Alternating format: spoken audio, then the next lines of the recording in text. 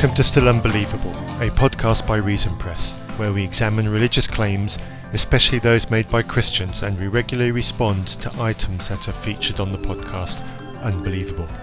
We embrace dialogue, but as skeptical former believers, we will also criticise unfounded claims and unsupported beliefs.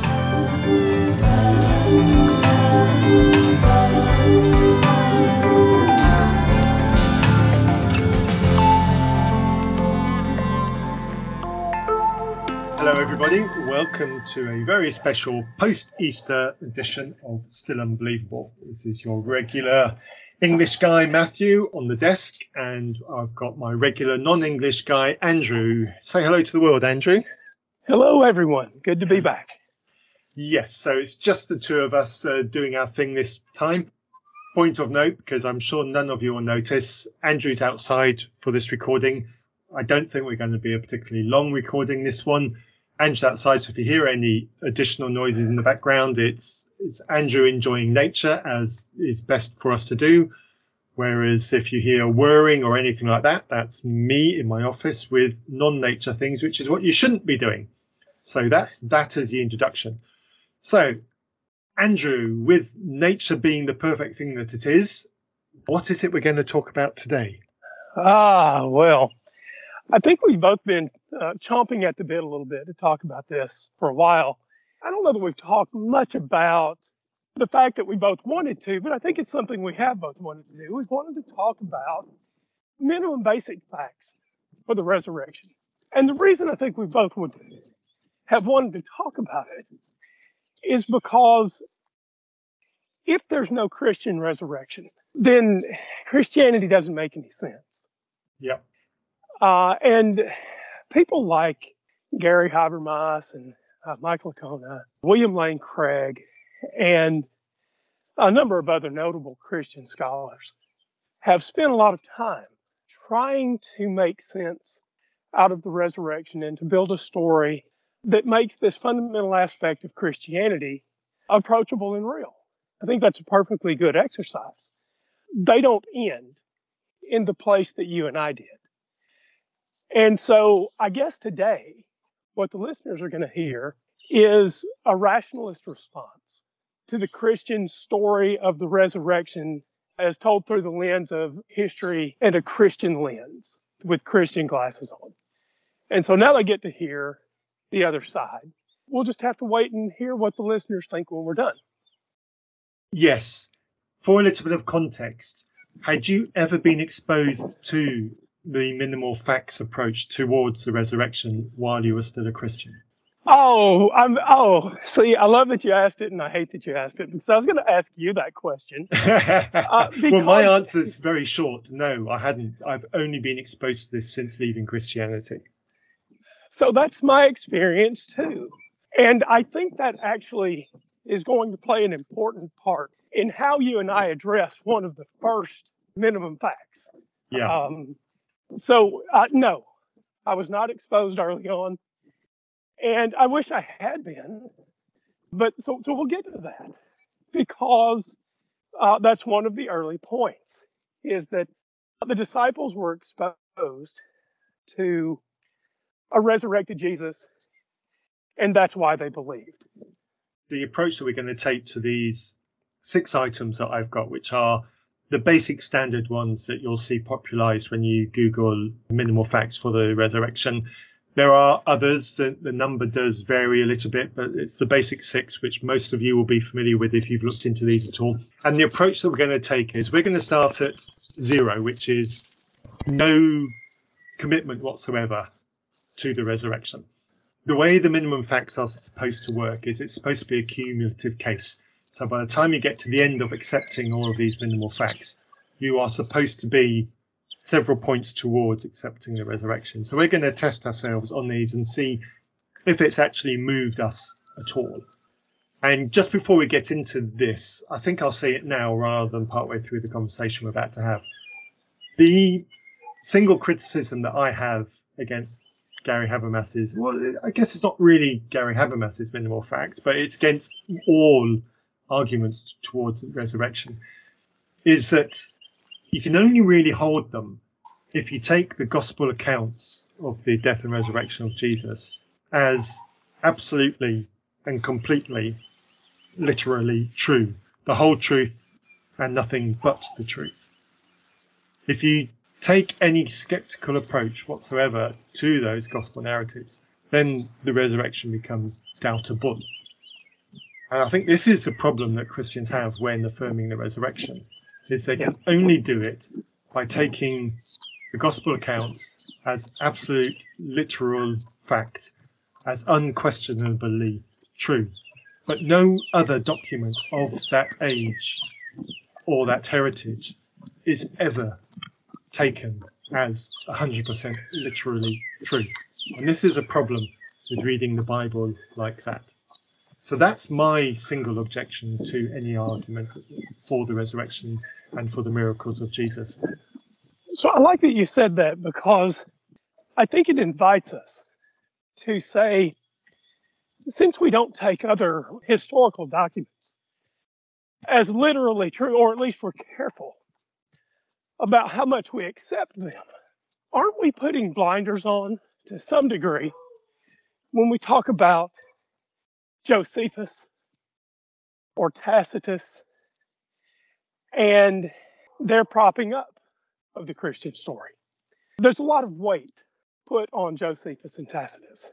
Mm-hmm. In fact, they're almost elevated to the level of canon because they support the Christian story. There is an unusual reliance, in my view, beyond what we would place on other historical documents of that age. Mm-hmm. This sounds like I have gone from skepticism to cynicism. I don't want it to seem that way. I'm not moving from skepticism to cynicism. I just think that you created a proper context there about age of historical documents and the amount of reliability that we place on them. And we hold them in a certain degree of reserve. And I don't think when we talk about historical documents that back Christian accounts, we often hold them with the same degree of reserve. So take that for what it's worth. Yes. And anyway, my long-winded way, as usual, of agreeing with you. Excellent. And long may that last. Right. So with that said, with the groundwork set, let's jump straight into these minimal facts and see if any of them move us away from point zero and by how much. First point is Jesus died by crucifixion. Is this a fact? Is this controversial? What can we know about it? And most importantly, if we decide to accept this as a fact, what does it mean? Okay. Do you want to go first, or do you want me to? Okay. Oh, yeah. Okay. I'll go first, and then you can agree with me in your usual way, I guess. Okay. So, all right. Perfect. I guess for me, this starting point is probably the least controversial one at all.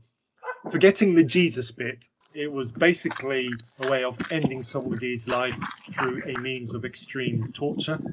There was absolutely nothing that was pleasant about it, and that exactly was the point. You had displeased the authorities, and they were going to publicly torture you so that you could die visibly over a prolonged period of time.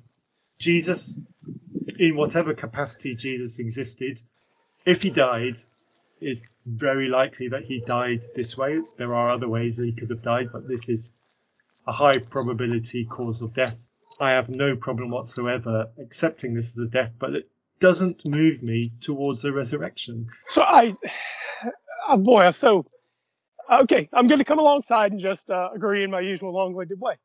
If Alexei Navalny died as a result of whatever usual method the Russian government uses to put dissenters to death, if Alexei Navalny died that way, would any of us be surprised if he said, Vladimir Putin is going to have me killed by whatever the common Russian government way is of putting dissenters to death? Would any of us be surprised that Alexei Navalny, a known critic of Vladimir Putin, Would any of us be surprised if he could predict his manner of death?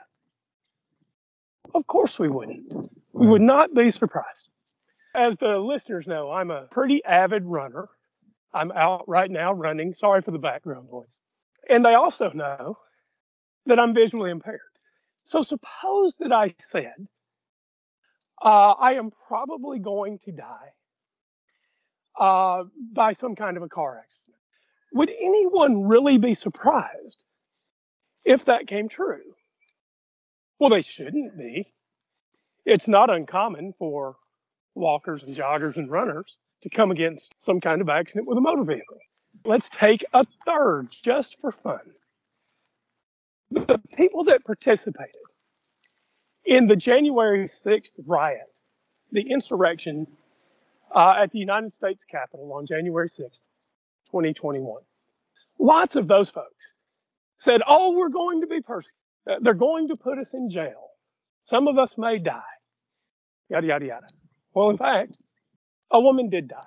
Should we think of her or anyone that made a similar prediction as having extraordinary predictive power? I don't think that we should. And so in the case of the first minimum basic fact, it doesn't move the needle for me. As you said, the Roman government used crucifixion. And we know that Jesus, in the story, spends some time moving from place to place and avoiding Roman authorities. So why does the first minimum fact surprise anyone? Why would I lend any weight to it as being critical toward proof of the resurrection? I don't know why I would. Maybe you can convince me why I should. So if our needle starts at 0, where has our needle moved to after fact 1? It hasn't moved for me. Okay. Maybe there are two needles for me. One that says somebody's trying to record some sort of accurate story here. And one that says, oh, by the way, and now I should believe in the miracle claimed at the end of the story. Okay. The miracle claim needle has moved none whatsoever. The RPMs needed to rev this motor and get me to race along in the Christian story, nowhere. Is this a believable aspect of somebody's eventual death? Okay, sure. It's a believable aspect. Maybe you get me to say there was some guy named Jesus that might have been killed. Yeah. Mine is exactly the same. My note says this fact moves my acceptance of the crucifixion by exactly 0.00. Right. Okay, so next fact. Okay, now we're getting something that's a little bit more meaty. Maybe we've got something here that can count on the cumulative case. Very soon afterwards, his followers had real experiences that they thought were actual appearances of the risen Jesus. Okay. I'm a little troubled by the setup. Real experiences of what they thought was a risen Jesus. Okay. I think it's intentionally meant to be vague to try to get your needle to move. I agree. So the problem is, in one sense, I can say, what do you mean by real experience? And say, as far as I can tell, dead people don't rise. And so the question is poorly worded and it doesn't move the needle at all. Right? On the other hand, all of the experiences I have are real to me, whether they represent facts about the world or not. And so it depends on how you read that question. In the first sense, I have no idea what each of them experienced. What each of the people experienced is not recorded. And I have no way to assess whether there was a risen guy walking around that appeared to them or not. But I can say this. The baseline probability that some guy rose from the dead is as close to 0 as I can imagine. Yeah. But do you accept that they had real experiences and that as a result of those real experiences, they thought they had an experience of Jesus? Do you think that is true? You can properly accuse me of dodging if you think I am dodging. I think that some of them may. I really don't know what all of them thought, because what they all thought is not part of any kind of recorded record. So what did all 12 disciples think? Well, we don't have direct accounts from all 12. What we have are summary accounts for all 12. What did Andrew think? The Apostle Andrew, what did he think? Did he think there was a risen Jesus? I have no idea. Where's his individual self-attestation? I don't know. Do you? No. Maybe it's there. What did each person think? I have no idea. Do I think that some people thought it? I guess. Why not? And this touches on what I was saying right at the top of the episode. This is where we get to passages in the Gospels which are treated as though they are 100% accurate, literal, historical recordings, when we don't know that they are. Yes, the stories of Jesus' appearances to the disciples after his death are very soon after his death, like literally days. But the accounts as written down were tens of years later. Not only are they tens of years later, but there are reports of what dozens or hundreds of people thought. In today's terms, people should, if I report how you feel, and you and I are pretty careful about this actually, if I report how you feel, people should treat that with a degree of skepticism. And really, what they should want is to be able to verify how you feel if they think what I say should matter, right? If they're concerned about the story and you're an integral part of the weight of the story, then they should want your testimony. Mm-hmm. We do in court. We don't get to testify for other people in court. Why is the Christian New Testament different? Yeah. Why is the Christian standard? Look, Lacona lost his job over Matthew 27, 52 through 54. It's the verses that have to do with the graves breaking open, dead saints walking around.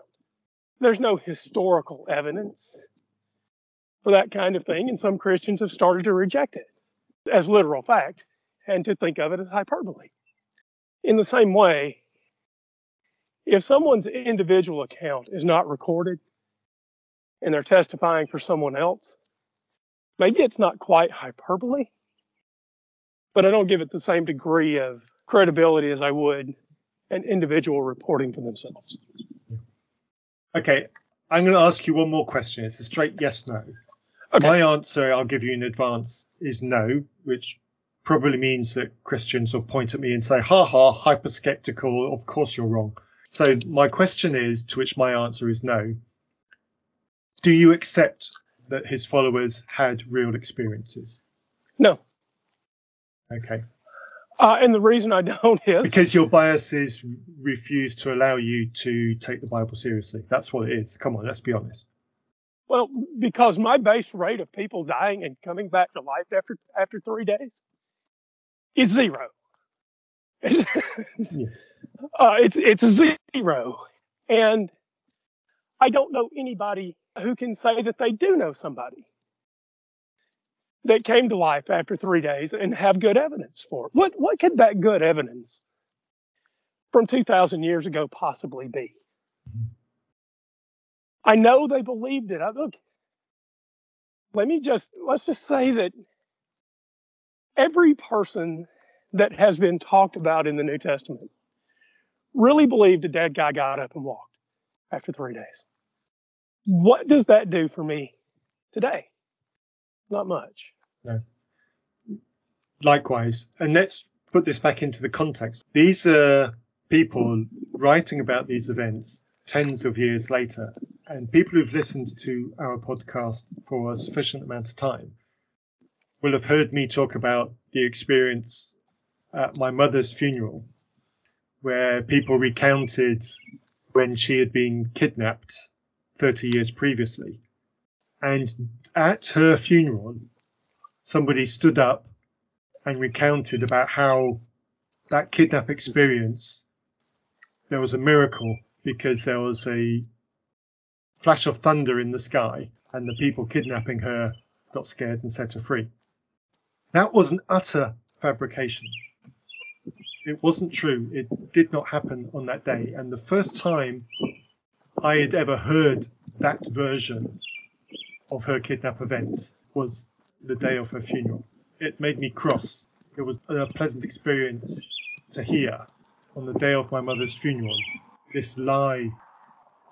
But this happens in people's lifetime. In 30 years, a story of a terrible kidnapping had somehow been polluted by Christians into being a miracle, which didn't happen. And you expect me to believe that that didn't happen 2,000 years ago? Of course it's possible it happened, and that's exactly what I think happened. Right. And maybe it's not impossible. Okay, fine, it's not impossible.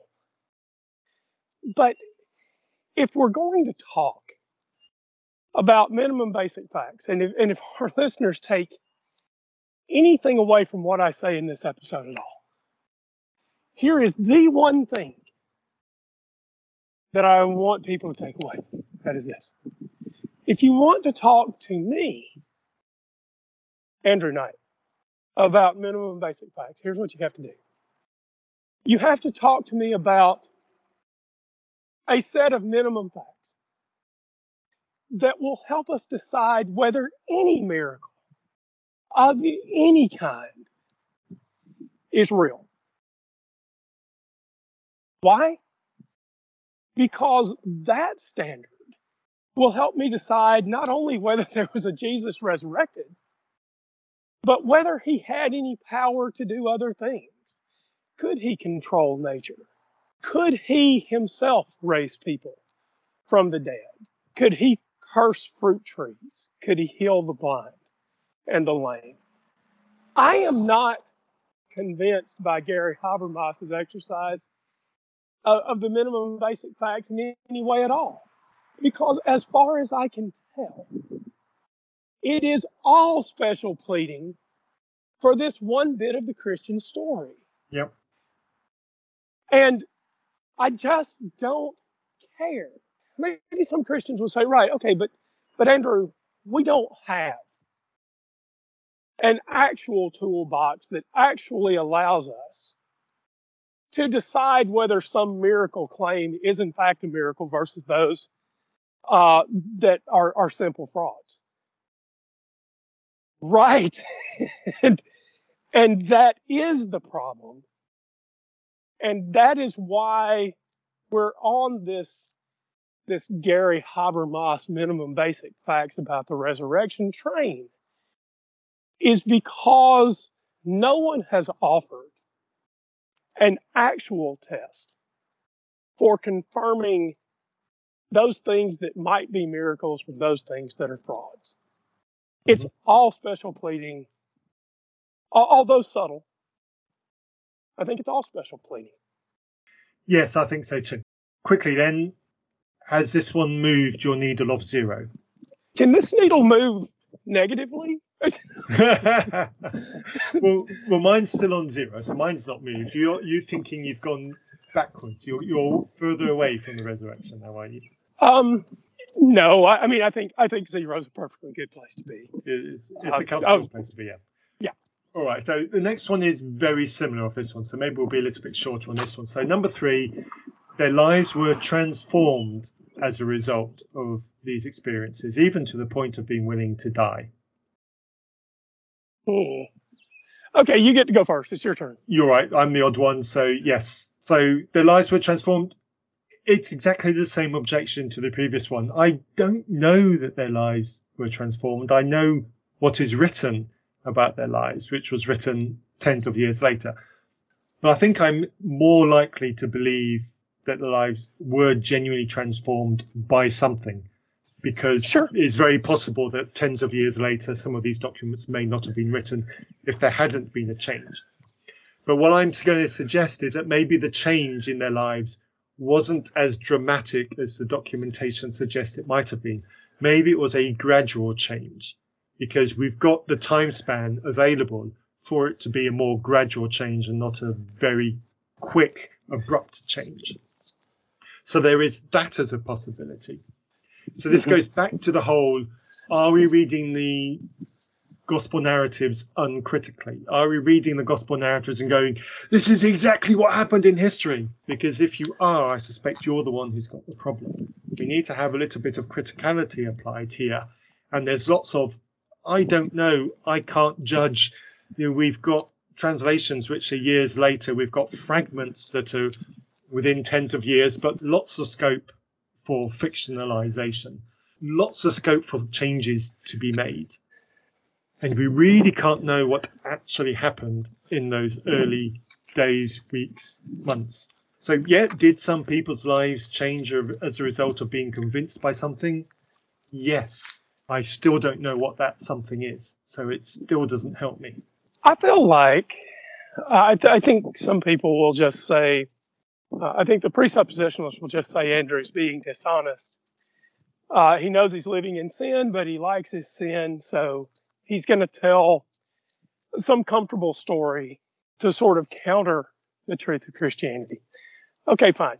With that in mind, I am going to say this. I've gone through multiple changes in my life.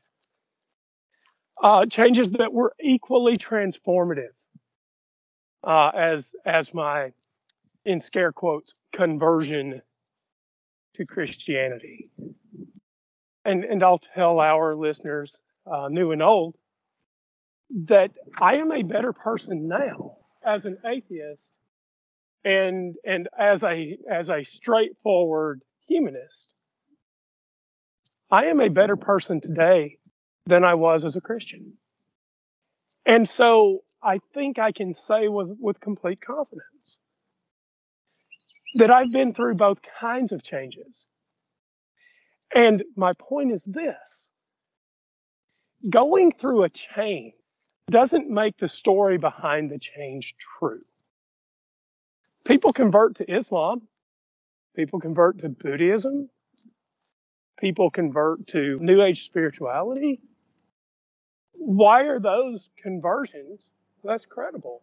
Back in 2015, there was an LGBTQI plus lawyer who burned himself. It might have been 2014. My apologies if I get the year wrong. It was right before the Supreme Court legalized homosexual marriage in the United States.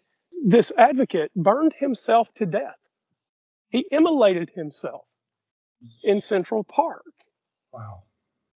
So clearly committed.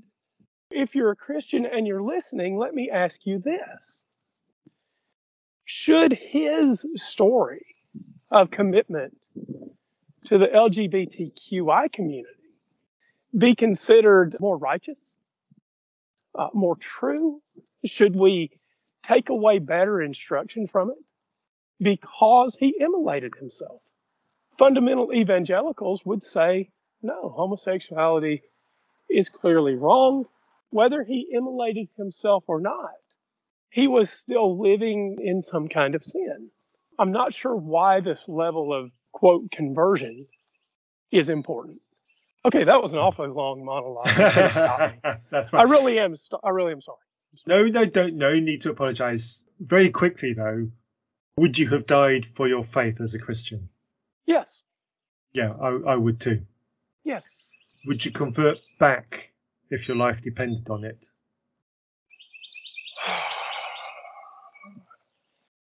That is a much harder. Yeah. Would I give lip service to Christianity to save my life? Probably. But I can't unknow the things I know. Look, there are people in Russia right now who don't support the invasion of Ukraine. There are plenty of Russian citizens who recognize that there's a problem. but they're not all wearing Ukrainian flag shirts on the street corners in Russia. And they're quietly going about their business because they don't want to be jailed. So would I put a cross around my neck to save my life and give my daughter an easier life? Yes, I would. Would I convert back to Christianity in the full-throated, I'm a Christian and you should be too sense? No. No, that's very similar response to what I would give. But I'm going to make it a little bit more personal for myself. Please. Without going on a religious type rant. Around about 2 years ago, just over 2 years ago, you and I did a podcast episode with Cosmic Skeptic, Alex O'Connor. And we talked about veganism. Now, I don't shout about it a lot on our podcast. But following that episode, I had a conversation with my family, and we decided as a family to give being vegan a trial. And we tried it for a month and decided that we could do this. And we have stayed vegan ever since. So I've now been vegan 2 years. And I've changed. As a result, I no longer see farm animals as something to aspire to. I no longer see being an animal farmer as something that's worthy. My whole attitude towards animal farming is one of disdain. It has changed completely. I like my new lifestyle as a vegan. I used to be the sort of person who would avoid vegan items on a menu in a restaurant out of pure principle. So I've had a complete change around in my attitude. I've seen a few animal documentaries and a few documentaries about farming. Some of the things that I've seen have literally made me shake and seethe with anger, the treatment of animals that I've witnessed. Does that change in and of itself legitimize veganism for people who are not me? And I want to say, no, it doesn't. I want to use it as an argument to try to persuade people to consider being vegan. But my experience post becoming vegan is not in and of itself a justification for you to become vegan.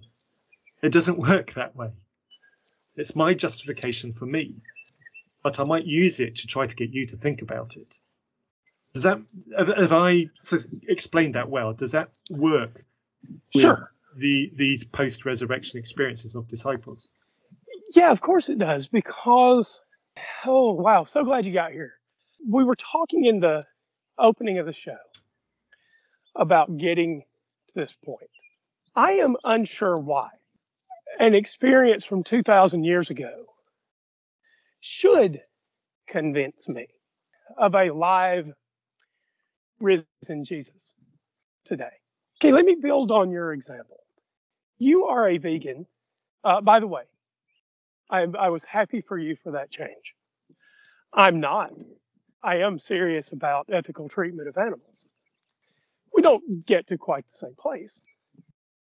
But let's suppose that we move 100 years in the future and someone looks back, they hear this show, and they think, oh, wow, I should be a vegan too. Well, maybe they should and maybe they shouldn't. Here's a reason why they should not be. We're experimenting now, and they're very close to having lab-grown meat products, beef and chicken and that sort of thing, in which no animal suffers, right? We just use cellular reproduction to make these products. Well, in that world, actually, maybe I should ask you, in a world where all meat protein is on the shelf without animal harm, would you go back to meat consumption if you enjoyed it? You know what? I hesitate to answer that. And I think this answer might surprise a few people because I genuinely did enjoy eating meat. I don't miss meat. I don't miss the time it takes to cook it. I don't miss that moment when you cut into it and you think, is this properly cooked? I don't miss the flavour and the texture. So, would you think someone else? I'm not sure that I would. I might try it, but I genuinely don't think that I would rush to it. I'm not sitting here waiting for lab-grown meat. I'm not enthusiastic about lab-grown meat in the sense that I really want it to exist so I can eat meat again, because that desire, that enthusiasm for meat simply doesn't exist in me. Okay, that's fair enough. Would you have an ethical objection? No, none whatsoever. Okay. Now, I know people are thinking, right, but it's not a parallel case, Andrew. Here's why it's a parallel case. I don't know what those people experienced, but let's just say for a moment that they experienced a risen Jesus. I don't have that experience of a risen Jesus. I have what to me are quite good skeptical reasons to doubt the accounts. And where I am in this world at this time suggests that people don't rise from a 3-day death. But even if they did, why would I think that this Jesus can control space and time and end the earth? He can come back on a cloud, blowing a trumpet, and raise all of the dead from the bottoms of the oceans. Why would I think that? Let's just say he could raise somebody recently dead.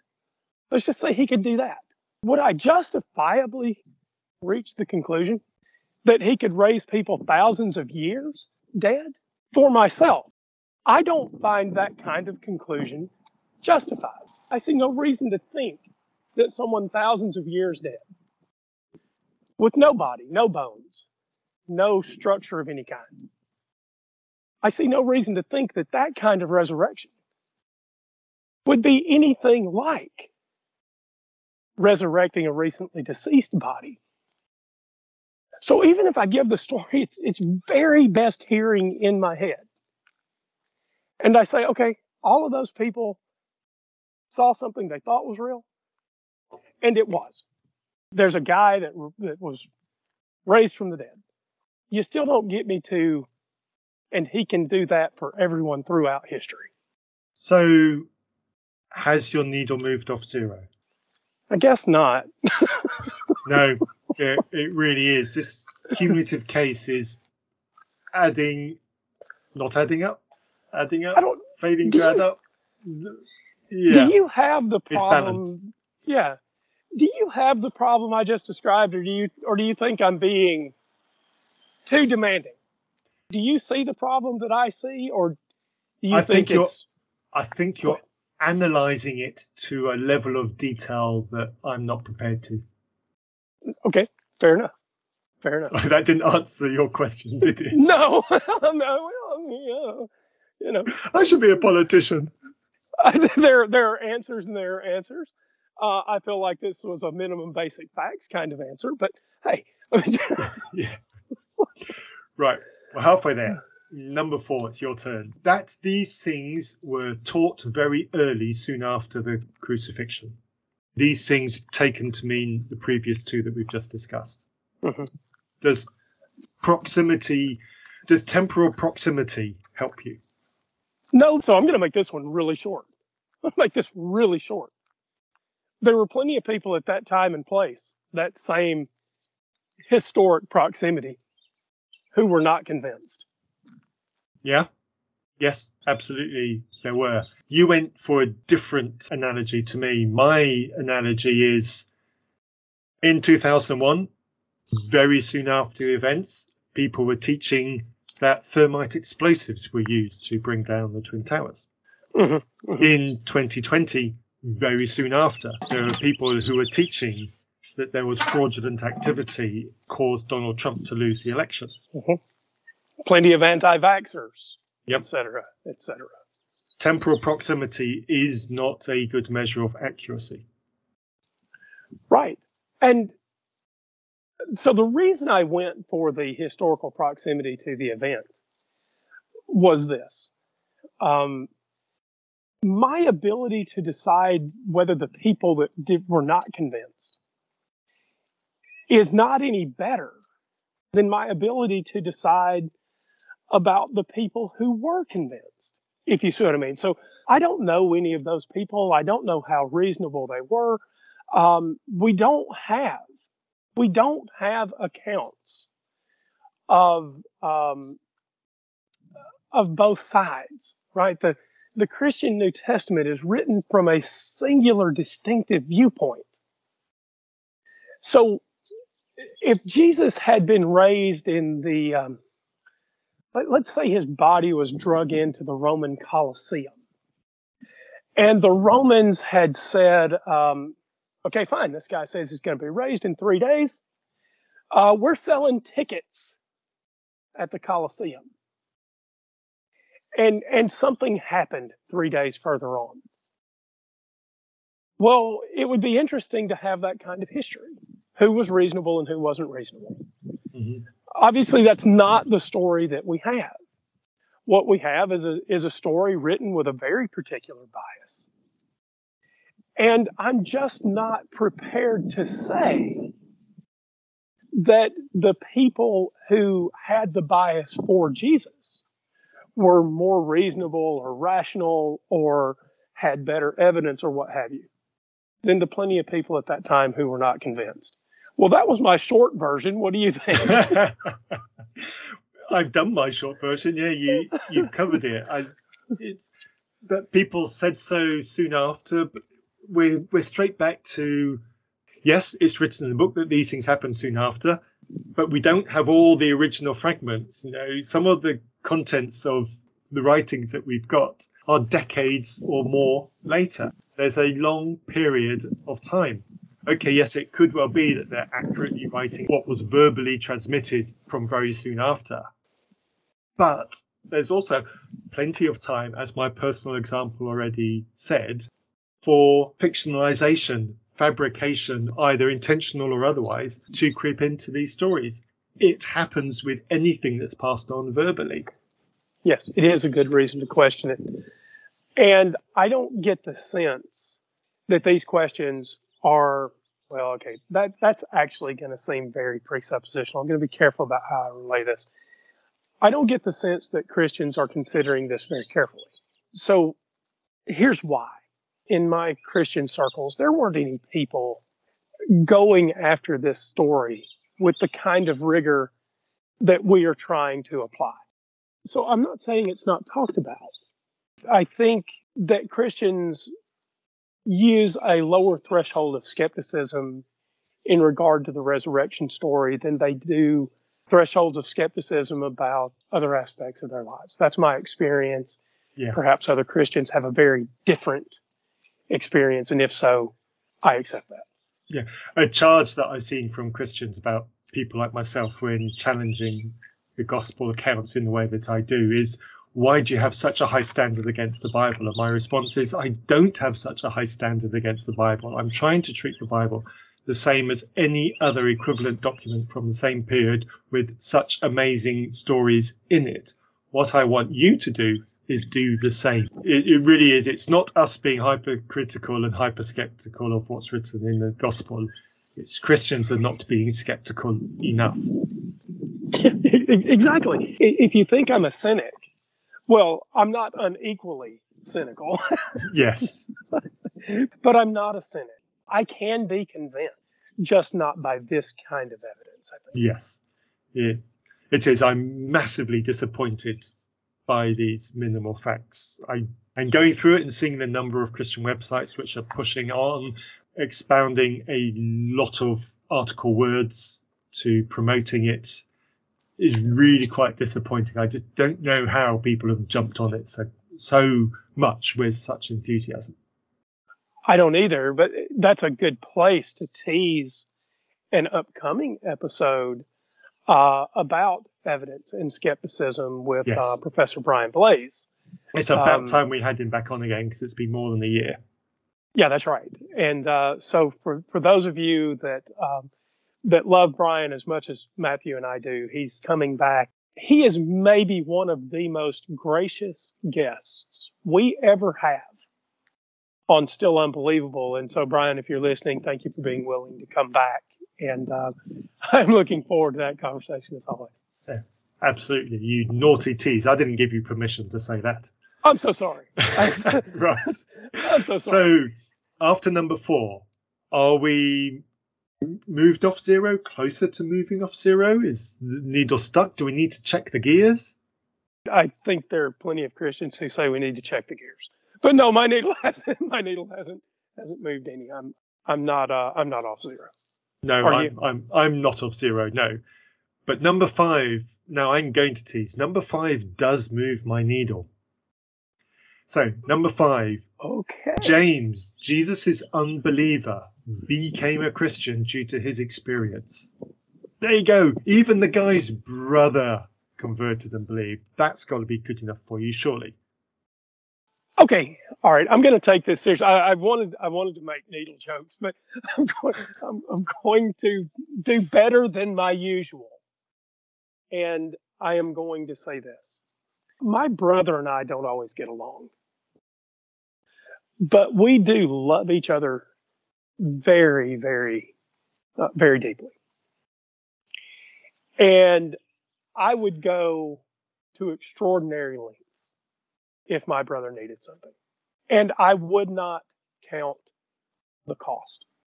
And I suspect, Matthew, that you would do the same for your brother. Yeah. Here's why it doesn't move the needle for me then. I am more emotionally vulnerable to believing good things about my brother than I should be. Let me put that another way.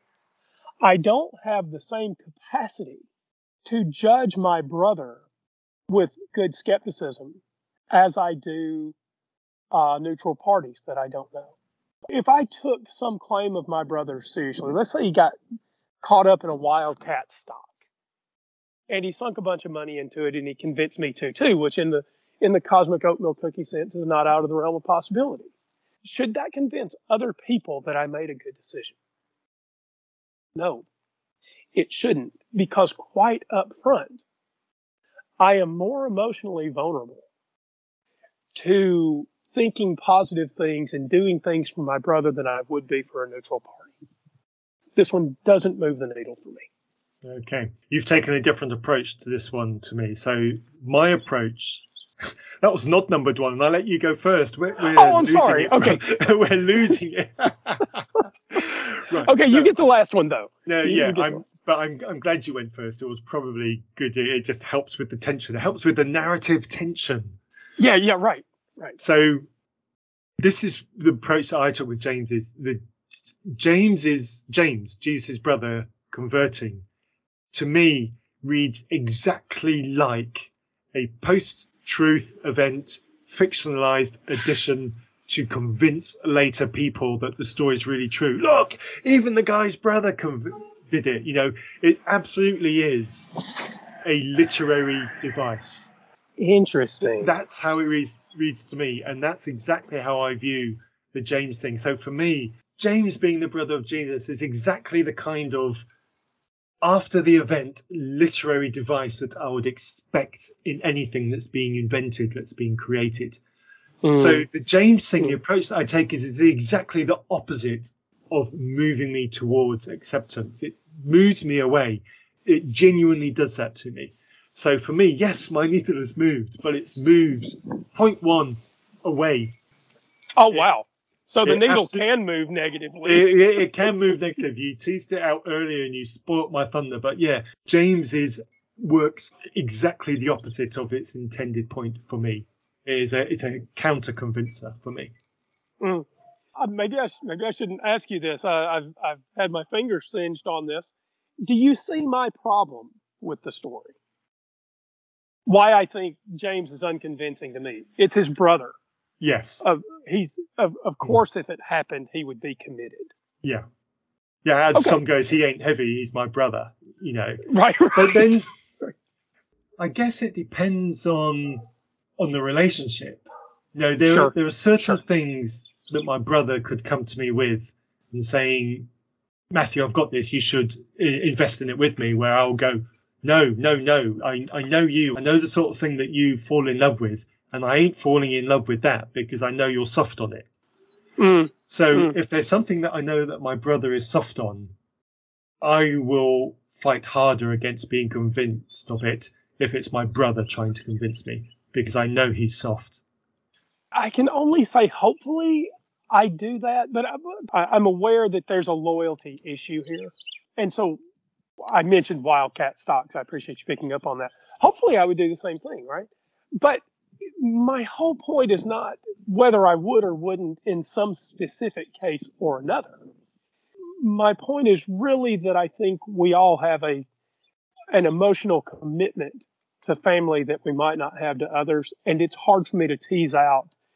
Yeah. I don't know how rational James was. I'll say this. If he believed his brother was raised from the dead, I don't consider him particularly rational. Yeah. If Yeah. it's not a thought that gives me any pleasure, but let me go there for the briefest amount of time so it causes me the least amount of discomfort. But let's say my brother did tragically die in some horrific way and then revisited me the next week, say, hey, look, bro, I'm alive. Yeah, I would be fully on board with whatever woo-woo juice he was selling so that I could have that kind of resistance to death as well. Absolutely. So, which is exactly why James is a literary narrative written after the event to try to get people who needed a little bit more of a kick to get them on board. There's no reason to think that the James thing is actually true. It could just be something written afterwards that's fiction. We don't have a way to validate it. We can't interview James. That's right. So it is a convincer. One more detail. I don't think I can leave this, but I will make it quick. If my brother died today, so I know I'm speaking in a modern context that doesn't apply to 2,000 years ago, but this is part of the reason that I don't accept this 2,000-year-old story. If I really thought that my brother died today and he came back and he was walking around with me, talking to me, or any friend, right? So I could be in the disciple role too, or any friend died and they came back 3 days later and I was walking around talking to them. I would, I hope, check myself in for evaluation. And I sincerely hope that anyone around me, Matthew, you should contact my girlfriend over here. And you should encourage them to have me checked in for evaluation. Because it's not reasonable today to walk around and think that you see risen people. Why is that important? Well, this is the kind of standard that if you want me to believe a story, should include professionals that got to weigh in on the mental condition of the people involved. Mm-hmm. Where's the professional mental health counselor to talk to these people that thought a guy was raised from the dead? Okay, I'll leave that as a thought. Plenty of people may think that it's the wrong kind of standard to apply. Convince me if you think I'm wrong. reasonpress@gmail.com. Convince me I'm wrong. I would like to see the counter case. Yeah. So we're both flirting with negative numbers here. The cumulative case is not cumulativing. No, I don't think I can say that. Okay, number 6, and you get to go first. Number 6, I get to. Right. The Christian persecutor Paul, formerly Saul of Tarsus, also became a believer after a similar experience. Now, what would really help me here is some really good information about the atrocious acts of Saul before he became Paul. Interesting. And they're hard to come by. In my searching for it, the only references I could find were biblical references. I couldn't find any others. That doesn't help my case. This is the same as the James argument. You know, this guy was really, really terrible. Now look at him. It feels like literary intervention, fictionalized narrative to spice up the story, the convincer. If you weren't convinced by that, maybe you'll be convinced by this. Look, read it. Look at that. Look how he changed his life around. Yeah, you know, Matthew used to eat meat and now he doesn't. Wow, you can be a vegan too. So you might accuse me again of, and you might be right, by the way. You might accuse me again of dissecting this too finely. But I want to say first that I don't think the experiences are similar. Do I think there was a person named Paul who was equally committed to a Christian life? Maybe. I don't. That's a different conversation. But I don't think that Paul's experience on the road to Damascus can be claimed to be similar in a substantial way to people who were supposedly walking around with this body that used to be dead. So here's why. Paul didn't experience this supposedly dead walking around guy. He didn't experience the zombie Jesus. What Paul had was some kind of a vision. If we take the story seriously and we say there was a Paul that really had a vision, okay? So I don't think that the experiences were actually similar. I think that's all smoke and mirrors. If I told you that I shook hands with Elvis in the 1970s, and you said, "Oh, I met Elvis. He was, he's dead, but I saw Elvis in my driveway last weekend." No one would think that those two things are similar. So I deny that Paul had a similar experience to the disciples. Beyond that, is there a Paul that had a Christian commitment to first century church? You can have that if you want. I don't think Paul's conversion experience was anything like the disciples' supposed experience of the resurrected Jesus. No, I think that's actually fair. However, I think the Christian response to that is going to be along the lines of, it's still the same God.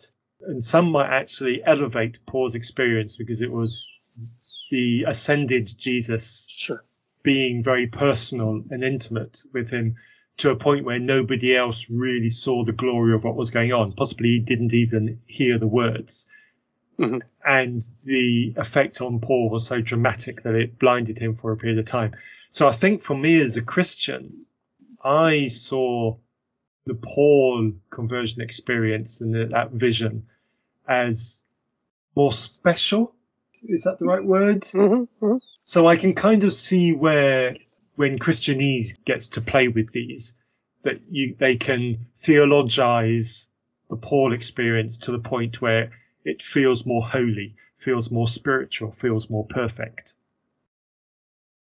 Okay, so I can buy that. I don't have a problem with that. As a Christian response, it doesn't do anything for me. No, me neither. Right?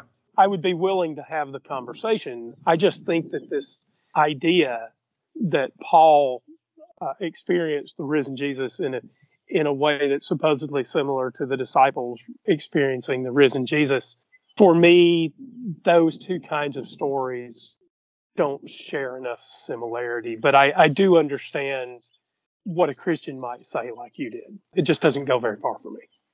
No, it doesn't really move for me at all. I think for me, as a skeptic now, if I was to have a vision experience versus Jesus, if I hear a noise behind me and I see Jesus standing in my office behind me where I'm recording this now, in not a vision experience, in a very real post-resurrection body, that would be more alarming to me. Whereas if it was a vision experience, I would probably assume there was something deeply unpleasant in the beer that I had an hour ago, and it's taken its toll because whatever chemical was in there found its way to my brain and did something very odd. Yeah. We have made it through the 6 minimum basic facts, Gary Habermas's top 6. By the way, folks, there are other lists of minimum basic facts. And according to some of the research that Matthew and I did in the run-up to this show, there may be as many as several dozen minimum basic facts that historians might agree on about the story of Jesus' death, burial, and resurrection. Regardless of what else might follow on those lists, these are the 6 best that Christians have to offer. To skeptics, don't find it particularly well reasoned, and you've heard what we had to say. But it doesn't mean that the conversation can't go further.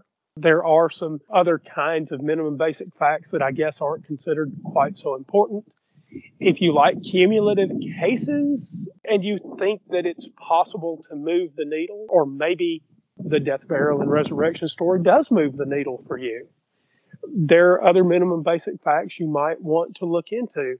Matthew, are you going to publish some of the sources that we reviewed in the Yes, run-up in the show notes? Yes, they'll be included.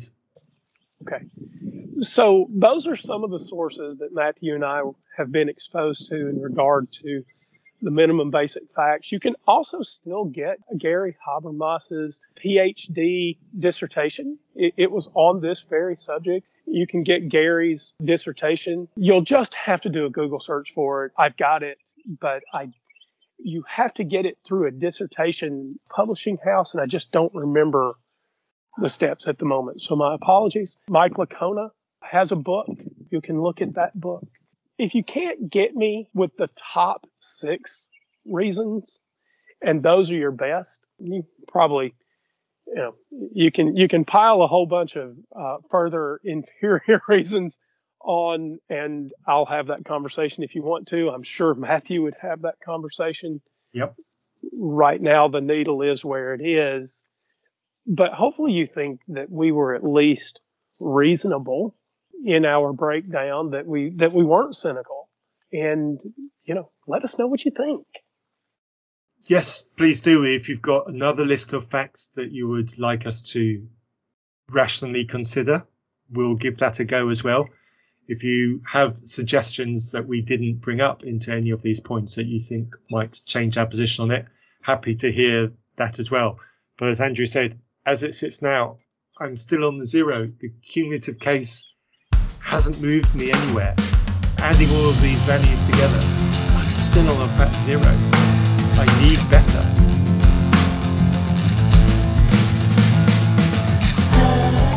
You have been listening to a podcast from Reason Press. Do you have any thoughts on what you've just heard? Do you have a topic that you would like us to cover? Please send all feedback to reasonpress@gmail.com. You might even appear on an episode.